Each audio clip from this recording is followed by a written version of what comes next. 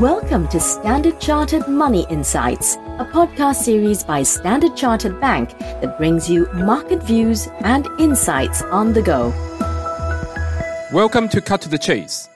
This is Wednesday, the 8th of February. I'm Daniel Lam, your host for the podcast. Last weekend, I was taking chess lesson from my German Grandmaster coach, and I made the analogy that Bobby Fischer was like Iceman, while Boris Spassky, who lost the famous World Championship match against Fischer in 1972, was similar to Maverick. Now, for those of you who have watched the movie Top Gun, you would most likely agree that, in an orthodox sense, Iceman was the better fighter pilot than Maverick, much like Fischer was fundamentally the better player. But Maverick was capable of springing surprises that few would have expected, much like the charismatic Spassky. In the investment world, European equities have been the Maverick or the Spassky amongst equities for the last few months. Why?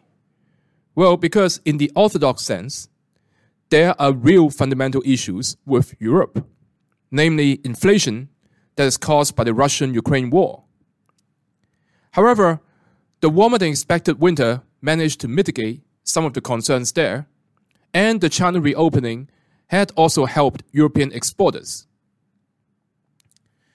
So now, what should you be doing with European equities after their outperformance versus US equities for the last 4 months? So on the plus side, EU economic growth surprises continue to be trending higher and outperforming those in the US. And this often feeds into equity positioning. Also, longer-term momentum signals have turned positive for European stocks, which brings systematic buyers back to the table.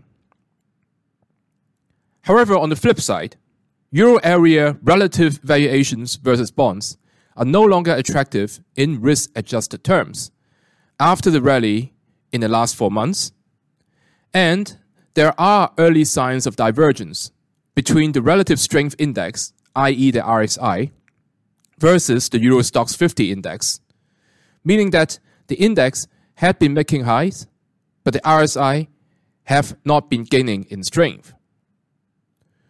The saving grace on that front is that there has still been increasing volume buying on European equities and relatively mild volume on the pullbacks. Nonetheless, we view this as an amber signal from the RSI. On balance, while there could still be some upside for European equities, the Euro Stoxx 50 index is approaching key resistance levels, which are 4,288 and 4,396. Investors should consider rotating into Hong Kong China equities if the Hang Seng Index pulls back to the key support levels at 20,300 and 19,300. That is all from me for today. As always, if you enjoy this podcast, please do not forget to rate and like it. Thanks for listening, and we wish you a happy day ahead. Thank you for listening to Standard Chartered Money Insights, a podcast series by Standard Chartered Bank. For more details on the latest market insights, subscribe to Standard Chartered Money Insights.